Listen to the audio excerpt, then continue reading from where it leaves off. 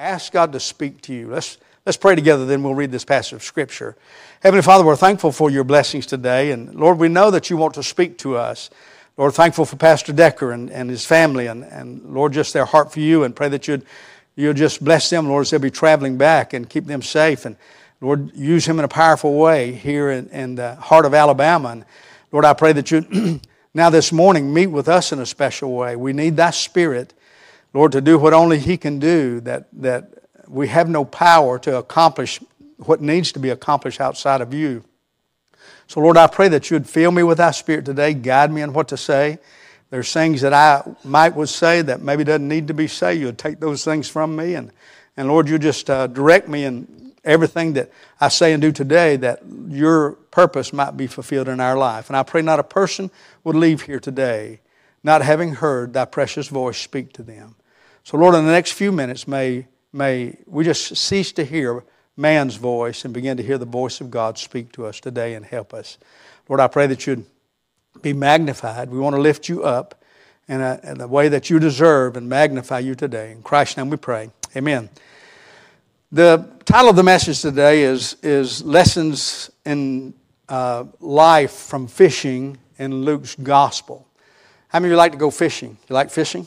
Okay. A few of you like fishing. All right. I was never a big fisherman. My mother loved to fish. And so anytime she'd come up from Saraland, I'd always take her fishing somewhere. Did I knock it off? Okay. I did something, didn't I? Yep, I hit the button. I heard it go dead. I know that's not it.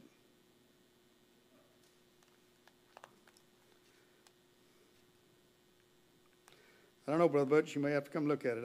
It won't come back on.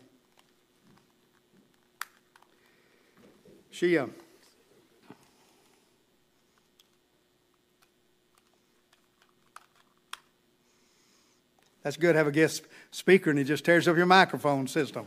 Amen. So I'd take her fishing. She loved to fish. And in 2007, the Bassmasters Classic came to Birmingham. They said that over 90 million people were watching Birmingham when that Bassmasters Classic went on. The background of our story is a fishing story. And the Lord's going to meet Peter and probably Andrew was there. Doesn't state that Andrew was there, but it was the partner to Peter, which was probably his brother. Andrew may not have been. But we do know that James and John, the sons of Zebedee, were there. So it starts off in verse number 1. Let's begin reading there. You read along with me as I read aloud. It says, "And it came to pass that as the people pressed upon him," let me get that.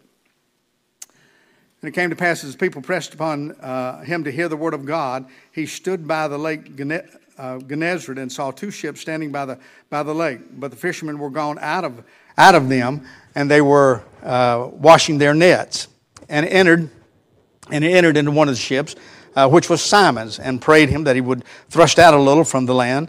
And he sat down and taught the people out of the ship. Now when they had left speaking, he said unto Simon, Launch out into the deep, and let down your nets for a draw. And Simon answered, saying unto him, Master, we have toiled all the night, and have taken nothing. Nevertheless, at thy word, I will let down the net. And when he had done this, they enclosed a great multitude of fishes, and their net brake. And they beckoned unto their partners, saying so we assume possibly Andrew was there with him, whoever Peter's partner was at that time, which were in the other ship, that they should come and help them. And they began to fill both ships, so that they began to sink. And Peter saw it. He fell down at Jesus' feet and said, Depart from me, for I am a sinful man, O Lord. For he was astonished, and all that were with him at the draw of fishes which they had taken. And so was also James and John, the sons of Zebedee, which were partners with Simon, and said unto Simon, Fear not. And Jesus said unto Simon, Fear not, from henceforth thou shalt catch men. And when they had brought their ships to land, they forsook all and followed him. So here's Jesus coming out of the town, and he he stops by the Sea of Gennesaret, which is a small. Debbie and I had the opportunity to go over to Israel in 2012. You can look all the way across the Sea of Gennesaret there and see the other side. And they had been fished all night long, and they caught nothing. And the Lord had been teaching the people. He had gotten in the ship, no doubt, launched out a little bit so they could all hear him across the waters. And when he finished preaching and they went away, now he turns to Simon. He's going to have a illustrated lesson for Simon. And he says, launch out into the deep and let down your nets. And of course, we know the story as we read. They caught so much that it began to sink both the boats. That's amazing, isn't it? And Simon realized he's in the presence of a holy God. And he humbled himself, said, depart from me, from a sinful man. Out of this passage of Scripture, I think there's 4 lessons, probably many lessons that we can learn, but 4 things I want to bring out this morning about what the Lord was teaching them and what the Lord was teaching us. Why did the Lord give us this story? You know, why does he tell us a fishing story about Peter and them catching fish and the calling of Peter and Andrew and if Andrew was there and James and John, the sons of Zebedee? What is he trying to teach us? What is his truths out of these things? And I think there's several things out of their life that we can understand, and I want to give those 4 things to you today.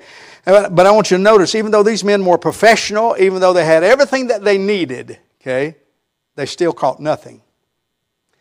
And doing what God wants us to do with our life is not about us having great ability. It's not about us being professional in what we do. I think everything that we do for the Lord ought to be professional, don't you? It ought to be the very best that we can do. But that's not the answer to doing things for God. It's all having everything the most professional that it can be, even though that's right and it honors God. That's not the key. It's not knowing our profession. It's not being an expert at what we do. It's all about when the Lord steps in. When the Lord stepped in here, everything changed. Okay, their whole night had been a miserable night. You ever gone fishing all day and not caught anything? Hey, if I don't catch anything about the first hour, I'm done. You know, I'm ready to go back to the house. I'm not a very dedicated fisherman. But here they had toiled all night long, caught nothing. But when Jesus stepped in, everything changed. And when he steps into our life, everything changes about our life. I remember as a 12-year-old boy, I grew up in church like this one and listened to the preaching. It was 3 banks of pews, and we'd sit about 3/4 of the way back on the right-hand side.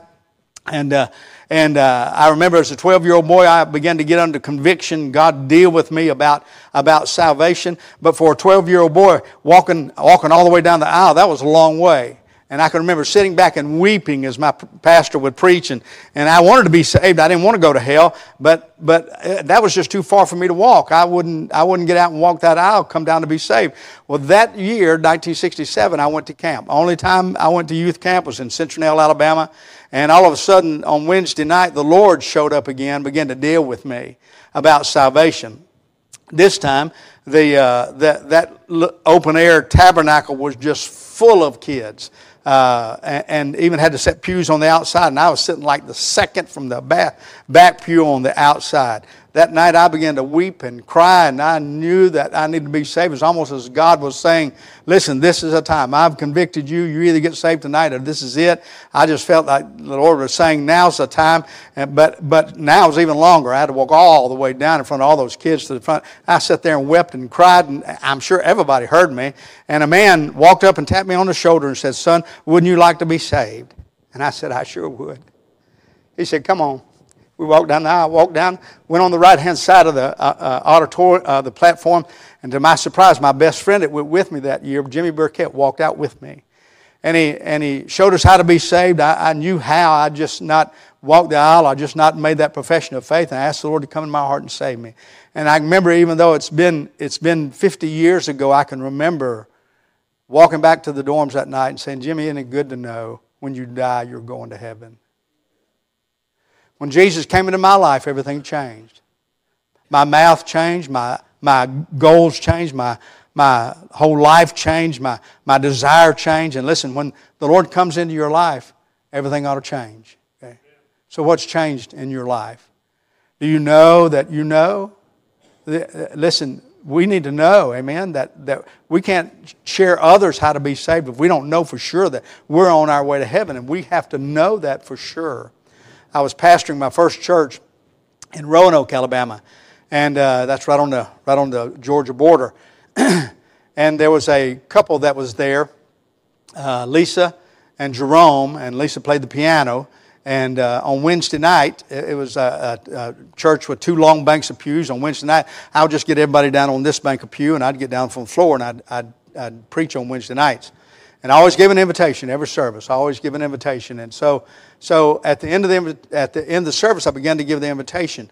Lisa was at the piano. She was fixing to play. Jerome was sitting on the very back pew over here. Just pillars in the church. Everybody knew them. Okay, and as I began to give the invitation, before I ever really got started, Jerome stood up, raised his hand, and said, "Brother Kilpatrick, I'm lost." Now, everybody knew Jerome's voice. When he said that, you could literally hear people go, Everybody thought Jerome was saved. Everybody thought he knew the Lord. And he says, "If I come down there, will you show me how to be saved?" I said, "I'm busy now, Jerome." No, I didn't say that. I said, "Yes, come on down." And so he and I went back to my office. I said, "What's going on?"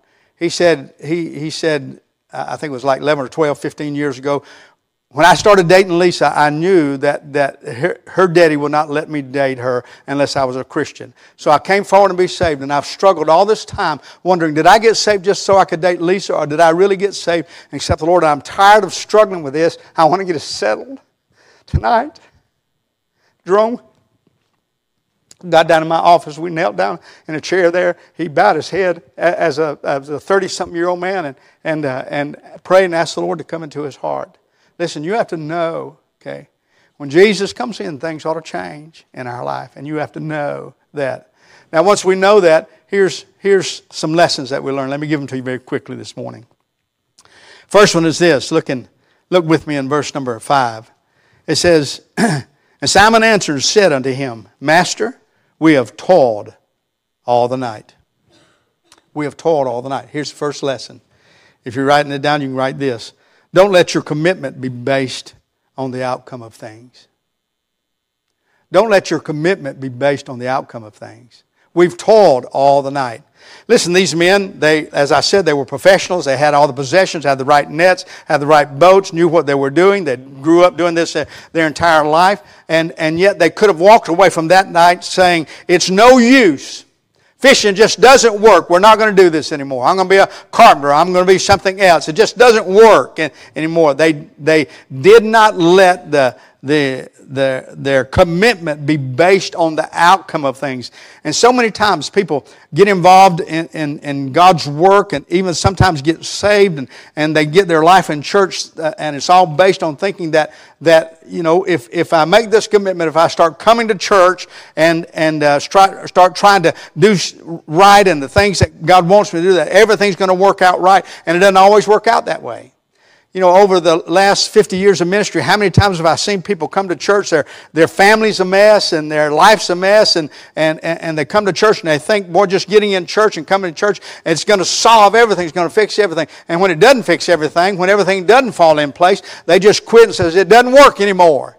There's no use in doing it. Okay, I thought it would all be this way, that it'd all be success, things would work out, and it hadn't worked out that way, so they just quit. I've got a message I'm developing saying church is not the answer. Okay, and it's not. Okay, the Lord's the answer. Okay, not church. The Lord's answer. Is church important? Yes, and we ought to be here every time the doors are open. That's what Hebrews chapter 10, verse 25 says. But the fact is that just being in church, listening to the message, that's not the answer. The answer is Christ.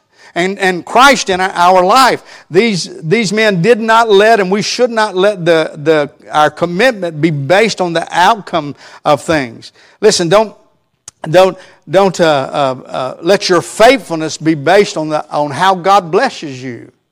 Does God want to bless us? No doubt about it. But understand that sometimes in our life we sow seeds of worldliness and seeds of destruction, that even when we get right with God, there's still a crop coming up from that. Okay, there's still things that's going to be a result of that because we didn't sow the right time. But every time I touch this thing, it goes off on it. Let me put it in a different place if I can get it back on. You may have to help me again. I'm sorry. Yeah, I walk around quite a bit, though. So, is it back on? No. Help me again, Brother Rife. And I promise I'll leave it alone this time. I'm going to put it somewhere else where I can't touch it. Changed the batteries the last time. Yeah.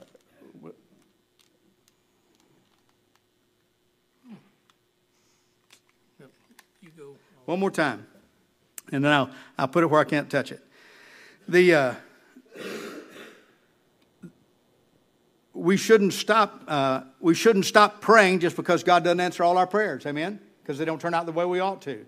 We want them to. We shouldn't stop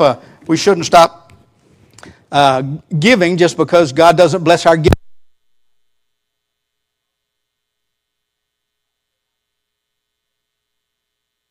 Yeah. We shouldn't stop trying to reach others or pray for healing or pray for help just because God doesn't answer our prayers, just like we want Him to answer our prayers. The outcome shouldn't determine our commitment.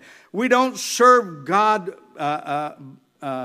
in order to. We serve God because of. Okay. Let me say that again. We don't serve God in order to. We serve God because of. Because of what He's done for us, we serve the Lord. Not in order to get things. Listen, God's a good God regardless of how we may think that He answers our prayers. He loves us and cares for us, and everything He does is for our good and for His glory. And so we shouldn't let the outcome of things determine our commitment to the Lord's work. So don't start serving the Lord just because it doesn't always work out the way you think it ought to work out. Don't stop doing what you're doing for the Lord or making those commitments just because the outcome is not the way it ought to be. Listen, when we try to reach others, it'd be great. There was a day and age in our country where you could witness to people, and people would have some type of Judeo-Christian ethic to them, and you'd talk to them about the Lord, and they'd have a reverence toward those things, and they would be sympathetic to what you're saying to them, and you could win more people to the Lord because of their background. But we're in a different age today. Does that mean we're not supposed to do it anymore because it doesn't work maybe like it used to back in the 50s and the 60s and the 70s and like that? No, we're not witnessing and trying to win people because of the outcome. Because we've got a goal that we want to win so many people in a year or like that. We don't do it for that purpose. We do it because God has commanded us to, okay? And not because of the outcome of it all. The reason that we serve the Lord is in verse number 5 where Peter says, nevertheless, at thy word. There's your answer, okay? Why do we keep going? Why do we keep serving? Why do we keep praying? Why do we keep witnessing? Why do we keep serving God like we ought to serve God? At thy word, because God has commanded it. That's why we do what we do. Okay? Not because of the outcome. Amen. Because listen, there's going to be times in your life, Christian, when it's nothing. I mean, you pray and it seems like nothing. You try to serve and it seems like nothing's happening. There's going to be times like this in our life where He says, we've toiled all night long and there's nothing. Okay? I mean, I've tried to witness to my neighbor 100 times and there's just nothing. He doesn't respond. I've prayed this prayer for my kids and for my loved ones and for them to get right, and so far it's just nothing. There's going to be times in life when there's nothing. We don't determine our commitment because of that. We just keep going because God said to. Okay? God has everything in order the way He wants them to. We serve God and live God in order to, not because of. Let me give you the second lesson. The second is, don't let failures cause you to stop casting the net. Don't let failures cause you to stop casting the net. He says, we've toiled all the night, look at the next phrase, and have taken nothing. Don't let, especially past failures, or even present failures, stop you from casting the net. We need to keep casting the net, keep serving the Lord. You know, again, they could have said, I quit. It's no use. They could have gave up at midnight. They could have gave up at the third watch of the night. And they could have just said, that's it. We're not doing this anymore. But the fact is they kept casting the net all night long. Okay? Don't let your past failures, and we all have them, stop you from serving the Lord. You know, there are people who struggle with all kind of addictions. It might wind up being some type of drug addiction, prescription drug addiction, or it might be some type of a moral addiction that they have or like that, or it might just be struggle with some type of besetting sin in our life that we struggle with. Don't let those past failures keep you from serving God. You know, that's why God put 1 John 1:9 in the Bible. He says, if we confess our sin, He's faithful and just to forgive our sins. How many times have you ever come to Jesus and said, Lord, I'm sorry. I know I've come to you time and time again for the same thing, and I'm sorry I failed again. How many times have you ever come to Jesus and said, nope, that was the last time. I'm not forgiving you anymore. Not one. And you never will. Okay? We can keep a short account with the Lord and not let our past failures cause us to quit serving God and living for God. You know, there are those who may have given up on some type of service in the past. Or I've heard of people who said, boy, God called me to preach when I was young, but I didn't surrender to the call. And, well, it's not too late to serve God the way God wants you to serve Him today. Don't let past failures. Discouragement is a tool of the devil. The devil can get you discouraged saying, oh, I failed again. I've messed up again in my life. I've looked at things I shouldn't looked at. I've said things. I've gone places I shouldn't go. And you let those things stop you right there. That's the devil's tool. Discouragement. Don't let past failures stop you from casting the net. God wants us to confess John 1:9, and many times our failures is what God uses us to draw us to Himself. Okay. Now listen, you're not alone in that. Okay. You're not alone in doing those things. What did Paul say in Romans chapter 7? He said, oh, wretched man that I am. The things I would not do, that do I. The things that I do, I wouldn't do those things. Who is able to deliver me from this body of flesh? I'm thankful that God is able to do that. He's saying, even the Apostle Paul is saying, I struggle with the flesh in my life. We all have that. But Paul didn't let those failures stop him. He allowed it to make him turn his eyes on the Lord and say, I cannot do this by myself. Okay? I cannot overcome this by myself. I cannot live this by myself. I cannot accomplish this by myself. I need an almighty God in my life. And sometimes that's what God is doing with the failures in your life. But if you just let them discourage you and defeat you and you fall by the wayside because of that, that's what the devil wants. So don't let the failures keep you from serving God, casting the net again and again, getting back in God's work and confessing your sin and making things right with God and going again for Him. I like we won't turn over there for sake of time, but I like Luke chapter 10 where it talks about the prodigal son. And there's a prodigal son that went and spent all his goods and found himself in a pig pen, eating the husk that the swines did eat. And then the Bible says he came to himself. That's what God wants us to do. Come to ourselves. Come to a spiritual understanding. He says, how many servants, hired servants, do my father have that have food to eat and more, and I sit here starving? He says, I'm going to get up and go back to my father. That's exactly what God wants us to do. Listen, when you fall by the wayside, when you trip up, when you fail, don't let that stop you from casting the net, from serving God. You just make things right with God and go back to Him, and God will give you a fresh, clean start. Isn't it great? Every day we can have a clean start with the Lord. So that was the second lesson I think we can learn from these men in their fishing and endeavor. Let me give you the third one. The third one's in verse number 8. They let down the nets and fill up both the boats. They began to sink. And in verse number 8, it says, and Simon Peter saw it. When Simon Peter saw it, he fell down at Jesus' knees, saying, depart from me, for I am a sinful man, O Lord. Here's the lesson. Don't let your success make you prideful. Don't let your success make you prideful. You know, success ruins more Christians than failure. Success ruins more Christians than failure. If you're not careful, the devil will make you a success at something that has no eternal value. And you'll be prideful in it and never wind up being what you ought to be for God. Don't let success in your life cause you to be prideful. Listen, I dare say, they had never had a catch like this one. They had never had a catch where they filled up both boats and they began to sink, and there's still fish to get in. They couldn't get them in.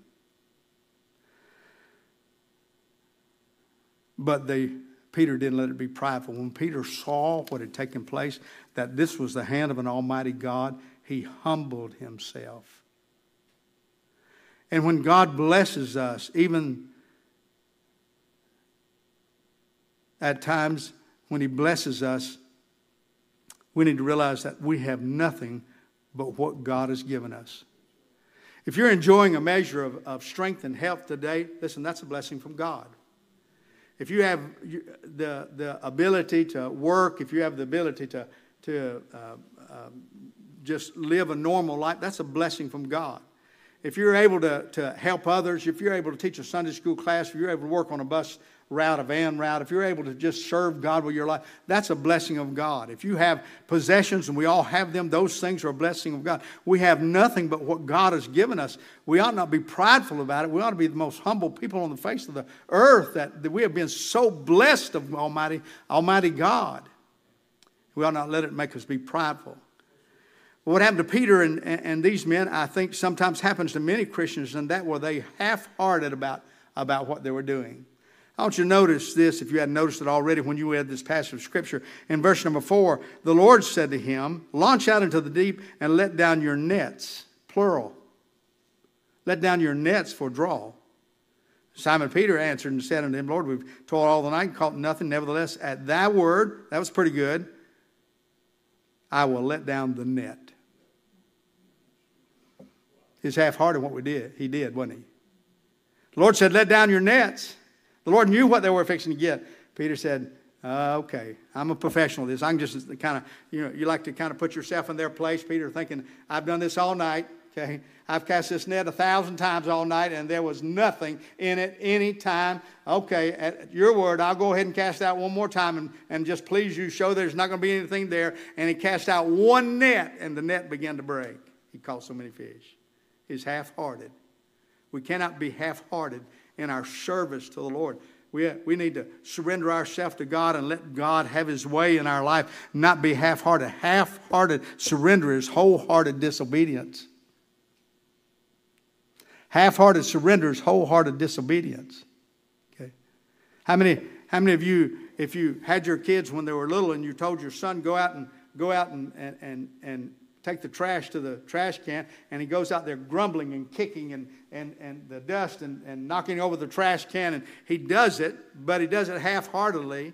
How many would you say, oh, that's obedience there? He's an obedient boy. No, he's disobedient. He did what he should have done, but he wasn't in obedience, only half-hearted about it. Well, God sees the same way. God not only sees what we do, but why we do it.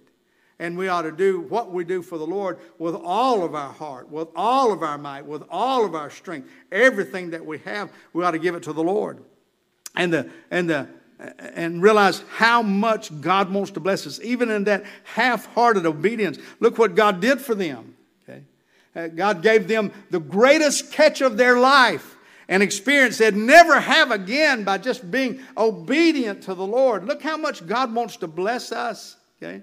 I like that verse in Jeremiah chapter 29. I think it's around verse 25 somewhere in there where the Lord says, I know the thoughts that I have for you. They are only plenteous and good, that God wants to bless us. One of my favorite verses in the New Testament is Luke chapter 6, verse 38, where God says, give and it shall be given unto you, good measure, pressed down, shaken together, and running over, shall men give unto your bosom, for with the same measure you meet, withal it shall be measured to you again. God says, you give to me your time, your talents, your treasures, and I'll bless that and give it over in abundance unto you. Why would we not want to do that?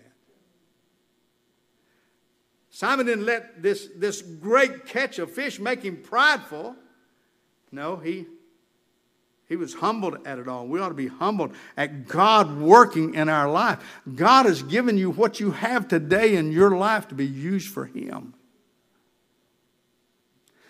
And we won't fully understand the truth of that one day till we stand before the Lord. Everything we have in life is to be used for him. Our job, our time, our talents, everything is to be used for an almighty God. And when we get to heaven, I believe we'll wish we'd have used more of it for him. So don't let your success cause you to be prideful. Here's the last one. Don't let your response to God be wrong. Now, I think if there's any lesson in this story, this fishing story, that is probably the greatest lesson, and the emphasis where God puts the emphasis is this. Don't let your response to God be wrong.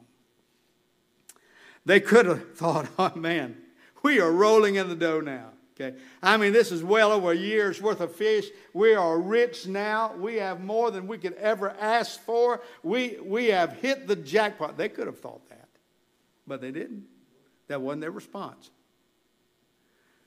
The Lord said to them in verse number 10, He says, fear not, from henceforth thou shalt catch men. Look at verse number 11 with me. And when they had brought their ships to land, they forsook all and followed Him. I want you to notice those last two phrases, because that's God's great truth for us in this passage. They forsook all and followed Him. Their response was, they forsook all. You cannot follow Him before you forsake all. Some people try to follow Him and not forsake all. It doesn't work. The Lord said to the disciples many times, not to the 12, not just to the 12, but to all those who are His disciples in the New Testament, if any man will come after me, let him deny himself, that's forsaking all, take up his cross and follow me. That we have to, first of all, forsake all. We have to forsake our past failures, our past successes. We have to forsake our sin. We have to forsake our own way. John chapter 12, I believe it is, the Lord says, except a seed fall on the ground and die, it abideth alone. But if it die, it bringeth forth much fruit. That we have to die to our own way. We have to die to self.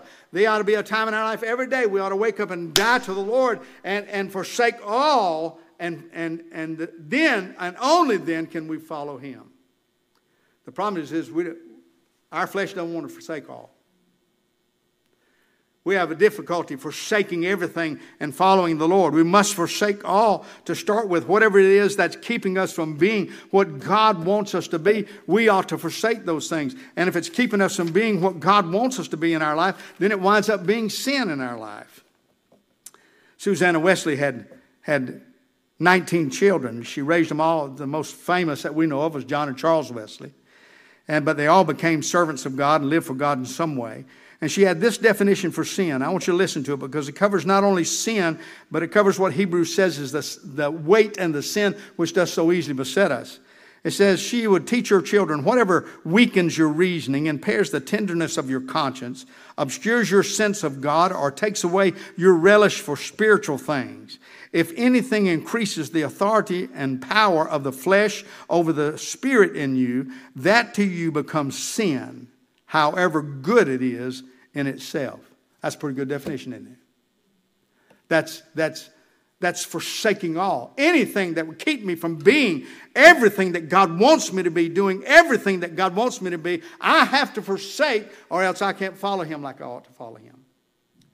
So these men were willing to give up the greatest catch that they ever caught. They were willing to give up all their profession, everything that they have. They were willing to give it all up and then follow the Lord. And when they forsook all, then they could follow Him. And they followed Him.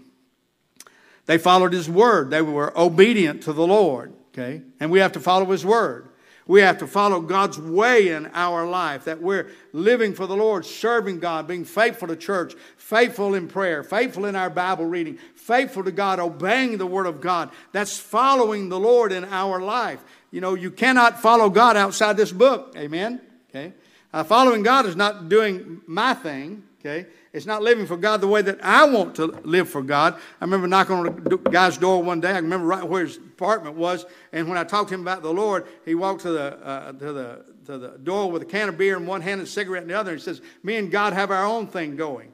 Well, let me tell you the truth. He and God didn't have their own thing going. Okay? God has one way going. You have to go His way.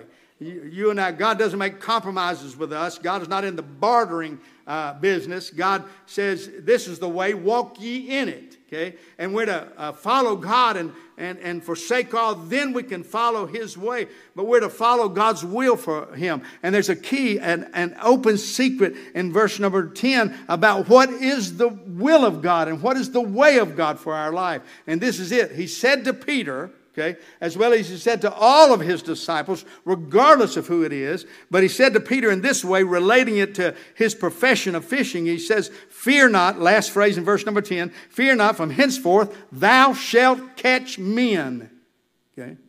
If you are going to follow the Savior, there's going to be one thing that you do in life, and that's catch men. Okay? Because that's what Jesus is doing. That's not only what Jesus was doing when He walked on this earth, but that's what Jesus is doing in the form of the Holy Spirit in our life. He is still the fisherman that's going after men today, and women, boys and girls, trying to reach them with the truth of the gospel. And He said, Peter, I'm going to take you from being a fisher of fish, and I'm going to make you a fisher of men. And that's what God saved you for and saved me for, that we might reach people with the gospel. That's what we're to do today. And if I'm not doing that, I'm not following Jesus. Jesus is going one way, trying to reach men. I'm going my own way. I haven't forsaken my way and began to follow Him, because if I'm following Him, He's after men each and every day. He's after people. And that's what God wants us to be. God wants our life to be about reaching other people. Listen, yes, what's happening in the Middle East may be the beginning of the end. I don't know, but our time, as we were talking about this morning, our time is short, and what we do for the Lord, we must do right now. There's not a day to waste. Listen, you may have the last opportunity this week to witness to that person on your job, to witness to that loved one, to witness to that person that we come in contact with. This may be the last opportunity to do that. We must be fishing for men. That's what God wants us to do. So let me ask you a question. Every week you and I pass thousands of people, whether it's in a grocery store or Walmart or on our jobs or wherever during the week. We just pass hundreds and hundreds of people. How many of them have we witnessed to this last week? How many of them have we said that we've handed a tract to and told them about there's the Lord is my shepherd. Hey, is He yours? Or God loves you, or whatever tract that you use. How many people have we tried to share the gospel with to be the only roadblock maybe that is between them and the devil's hell? God wants us to be fishers of men, and I can't say that I'm following Him if I'm not fishing like He is. So we ought to make a commitment. Are we willing to forsake our way? Is what I have to do in life so much more important than what God wants me to do in life? And that's reach people with the gospel. I'm not talking about surrendering to the ministry full time. I'm saying this is the job of just the average Christian. Amen. This is the job of just all of us, that we're to be sharing this great thing that happened to us. You say, well, preacher, I'm not very good at sharing the gospel with people. Well, listen, get with your pastor. He'll train you. But the greatest tool you have is your testimony. Do you understand that? Telling people how you accepted Christ. Because whenever you share your testimony, just like I'm sharing mine, that all relives in your heart. And it's fresh and it's new. And that life in you, that eternal life in you that you're rehearsing, all of a sudden comes across to them, and the Holy Spirit begins to witness to them. Pray and talk to the Lord and tell the Lord how the Lord's dealt with you. Let God have His way today in your heart. Would you please respond to Him? Heavenly Father, I pray that you'll just deal with us right now.